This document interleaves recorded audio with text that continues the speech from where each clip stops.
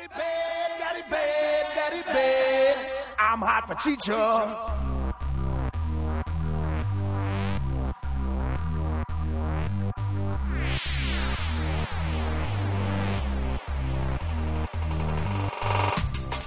We thought we were done.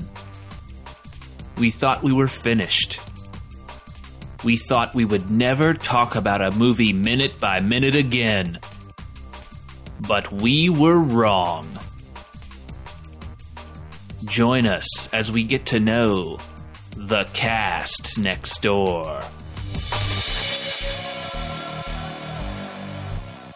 Hello and welcome to The Cast Next Door, where we love your mother's cookies. I'm your host today, Josh, and joining me today is Caroline. Hi, Caroline. Hi, nice to see everyone. I've finally met Josh after communication via Photoshop most of the time. And also joining us is Megan. Hi, Megan. Hello. So we are here today to discuss The Boy Next Door, the thriller starring Jennifer Lopez. And what we do on this podcast is we break it down minute by minute. And today we're discussing minute 49, which begins at 48:01 and runs to 49 on your time code. So please feel free to follow along. So basically what happens in this minute is actually quite a lot of stuff. I took notes while I was watching this time around, and quite a bit occurs during these minutes that we're going to talk about together this week. So this minute sort of begins with Jason Zimmer, who I just now realized looks a lot like Ed Sheeran, approaching Kevin and making some sort of crack. And it looks like they're about to get into a fight. And before Kevin even gets a chance to throw a punch, Noah appears out of nowhere and basically kicks Jason Zimmer right in the gut and then starts pummeling him pretty violently. And Jason Zimmer's friends pretty much just run away in terror. Vicky, played by Kristen Chenoweth, shows up, tries to break up the fight, and is immediately pushed to the ground. And then Noah proceeds to continue to pummel Jason and smash his head really violently into the lockers until he's finally pulled off by another teacher. And they go to end up in Vicky's office, and she essentially expels him because of a fracture that Jason Zimmer sustained. Noah tries to leave, and Vicky tells him to sit down, and that's pretty much where our minute ends. But there's a lot that happens in this minute, so let's jump right into it and talk about what we noticed. Okay. So I have a couple of general questions based on someone who I have not seen the whole film. I've gotten the gist of it more or less. But are we supposed to believe that the titular boy next door is crazy because he's so hot? Or is he just crazy because he has sex a lot? He just seems to be like a animalistic embodiment of passion most of the time, and we're supposed to take that as some justification for any amount of quote-unquote behavior that occurs from there on. Yeah, I don't know if the movie ever actually puts forth anything as to sort of a justification for his behavior. He definitely doesn't seem to have any real inhibitions in the things that he does, as we'll see coming up over the course of our minutes. And this is kind of borne out in this fight sequence, which is pretty violent for this movie up to this point. There hasn't been a whole lot of physical actions, but it's pretty extreme. Yeah, and no one seems to really notice that all of a sudden this man has just appeared with his berserker rage. I mean, where was he prior to this?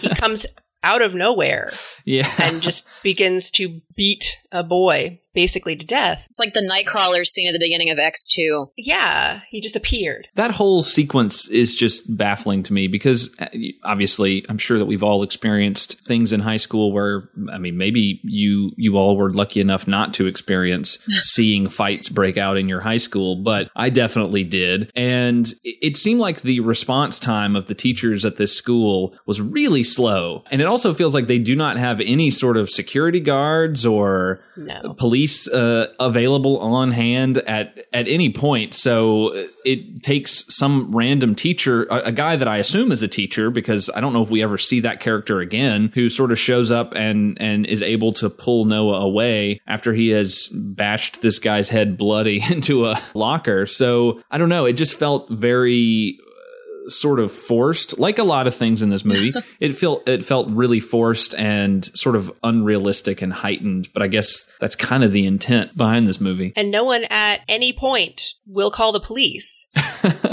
Yeah, that is... Even though he's 19 years old. Well, that is a perfect time to jump into what we get in Vicky's office, where she is very upset with him, rightfully so, and mentions that they do not have his transcripts at all. And so she called his old school and found out that he had been kicked out. And this raises a whole host of other questions, like, why is he on the premises? How did he get himself into Claire's class? It really doesn't make any sense at this point. Yeah, because, I mean, the getting into Claire's class, I think they addressed that with, I think he hacks her email or something. But I think he's been planning to go back to high school this entire time. Just the stuff with Claire, I guess, was a bonus. So at no point did he have to register or take an entry-level exam. Yeah, we don't see him at the bursar's office at any point. I kind of get that, like, the justification for this scene, as in any teen movie, is that high school is lived according to the laws of the jungle, and that anyone could just attack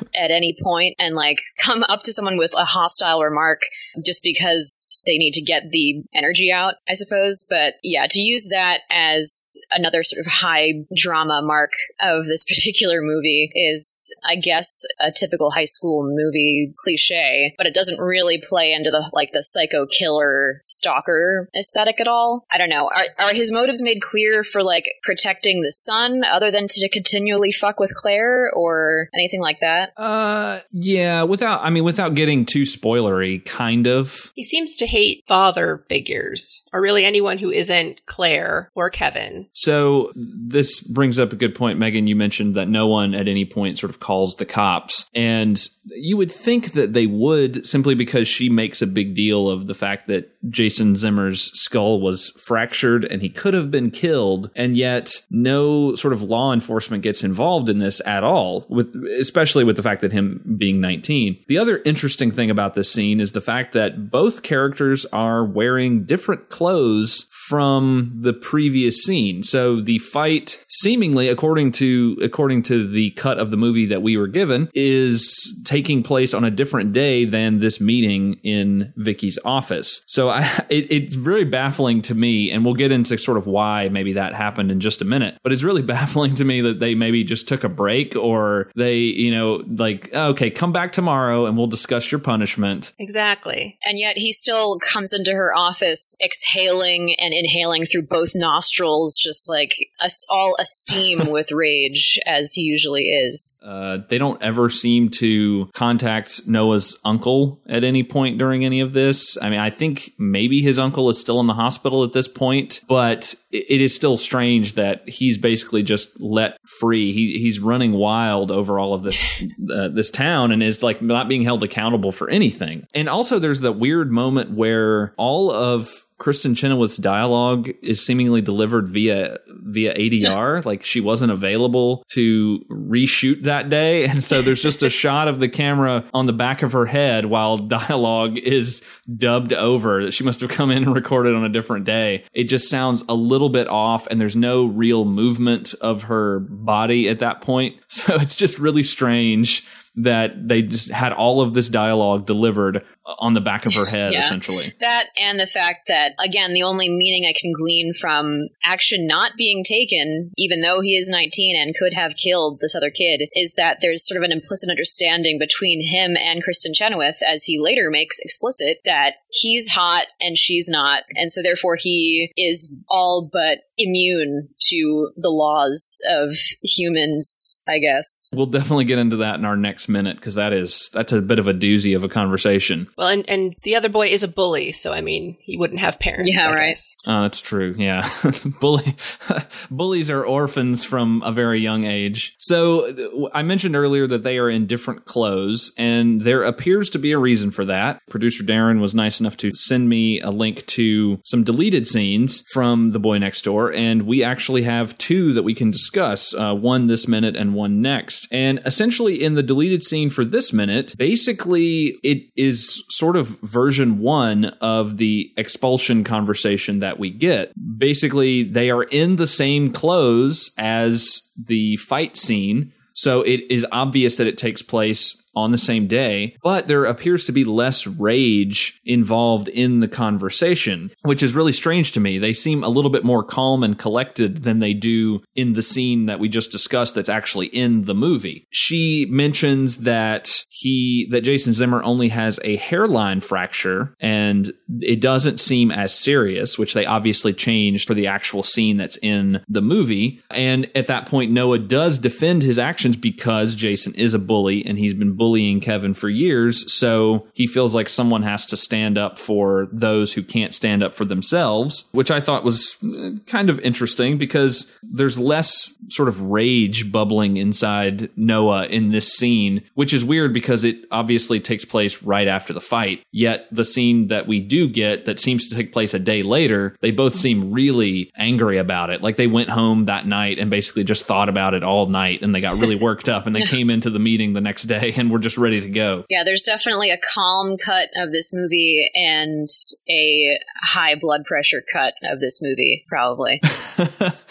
There's this moment where she says in the deleted scene that I don't know what it's like at your old school, but you could be expelled for that behavior here. Not in San Bernardino. Yeah, at San Bernardino, like it's okay to bash another student's head into a set of lockers. Like there's no concern there. So basically that scene ends with Vicky heading over to actually talk to Claire and tell her that she's going to recommend him for expulsion, even though Jason Zimmer is supposed to be recovering just fine. And at this point, we get a scene. And again, I'm not sure why this was deleted, though, because it could have been an interesting addition to the movie. But Claire doesn't want Vicky to expel Noah. And she sort of goes out of her way to dissuade her from doing that, which is kind of an interesting sort of thing. She just asks, as a favor to me, just leave it all alone. And Vicky's like, okay, sure, no problem. Yeah. Which is just super weird to me. Like, I don't know if maybe those scenes were shot first and then they looked at them and they realized it doesn't make any sense that he wouldn't receive some disciplinary action right away. And so they decided to cut them and then reshoot them again with a slightly more aggressive tone. But it still doesn't explain why they didn't put everybody back in the same clothes that they would have been wearing in that scene. It's just not that this is the most believable of films, but that, the vice principal just gets to say, oh, you know what? As a favor to you, we won't mention it again. All those students saw it, and this kid's in the hospital, and that other teacher had to wrestle him to the ground, but don't worry about it. And she doesn't even say, like, oh, not to, like, just to avoid embarrassing my son or anything. Like, at least that would kind of make sense. It really just sounds like, oh, can you do a favor for me and my boyfriend so you don't get him in trouble? Yeah, it's really suspicious. It is pretty suspicious. So, is there anything specific that either of you noticed throughout the minute that you want to bring up or focus on? I mean, I guess just that, like, this minute in particular, and, as we go to the next couple minutes, it does seem to fit the general theme of this movie, like, having really heightened moments that don't have very worthwhile build-up, and then just letting them go. I mean, especially with, even if that deleted scene were included, nothing really pays off. I know we're supposed to see Noah as threatening, but it seems like they're giving him a lot of slack because he's hot, I guess. And, like, I don't know. It just, none of it really feels earned at all. I think that's true. And I also think that's a good place to end this episode because it sort of leads into what we're going to talk about in the next minute, especially continuing his conversation with Vicky, which turns pretty rough here in the next minute. So before we wrap it up, would you guys like to plug anything, Caroline? Sure. I just came out with, I write a monthly blog series for Quaint magazine. That's Quaint. And this month it's October, so it was on It Follows, another spooktastic movie. And yeah, I just watch out for that. I do that every month, and I promote that with my own podcast, the Loose Cannon Podcast, which is a show where me and a guest discuss a movie that they like for personal rather than critical reasons. Awesome. And Megan, anything to promote? I have a blog where I recap V.C. Andrews novels, And it has been on a hiatus for a while, but I'm going to be starting it back up. And that is at trappedintheattic.wordpress.com. Awesome. Fantastic. Well, both of you will be joining me for the next minute, as well as 2 additional minutes after that. So I can't wait to get to those, and I'm very excited. Thank you all for listening, and thank you for both being my guests. And we will see you next time. All right. Bye, everybody. Thanks, Josh. Bye. Bye.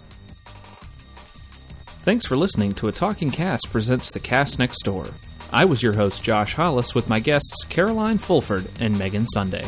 Like us on Facebook, follow us on Twitter at FirstEdIliad, or download new episodes from thecastnextdoor.wordpress.com. You can also subscribe on iTunes or Stitcher. Artwork and editing by Josh Hollis. Produced by Darren Husted. Executive producer, Josh Hollis. The Boy Next Door is owned by Blumhouse, Smart Entertainment, Nuyorican, and Universal Studios. No infringement is intended. Copyright 2015, all rights reserved. This is a first edition?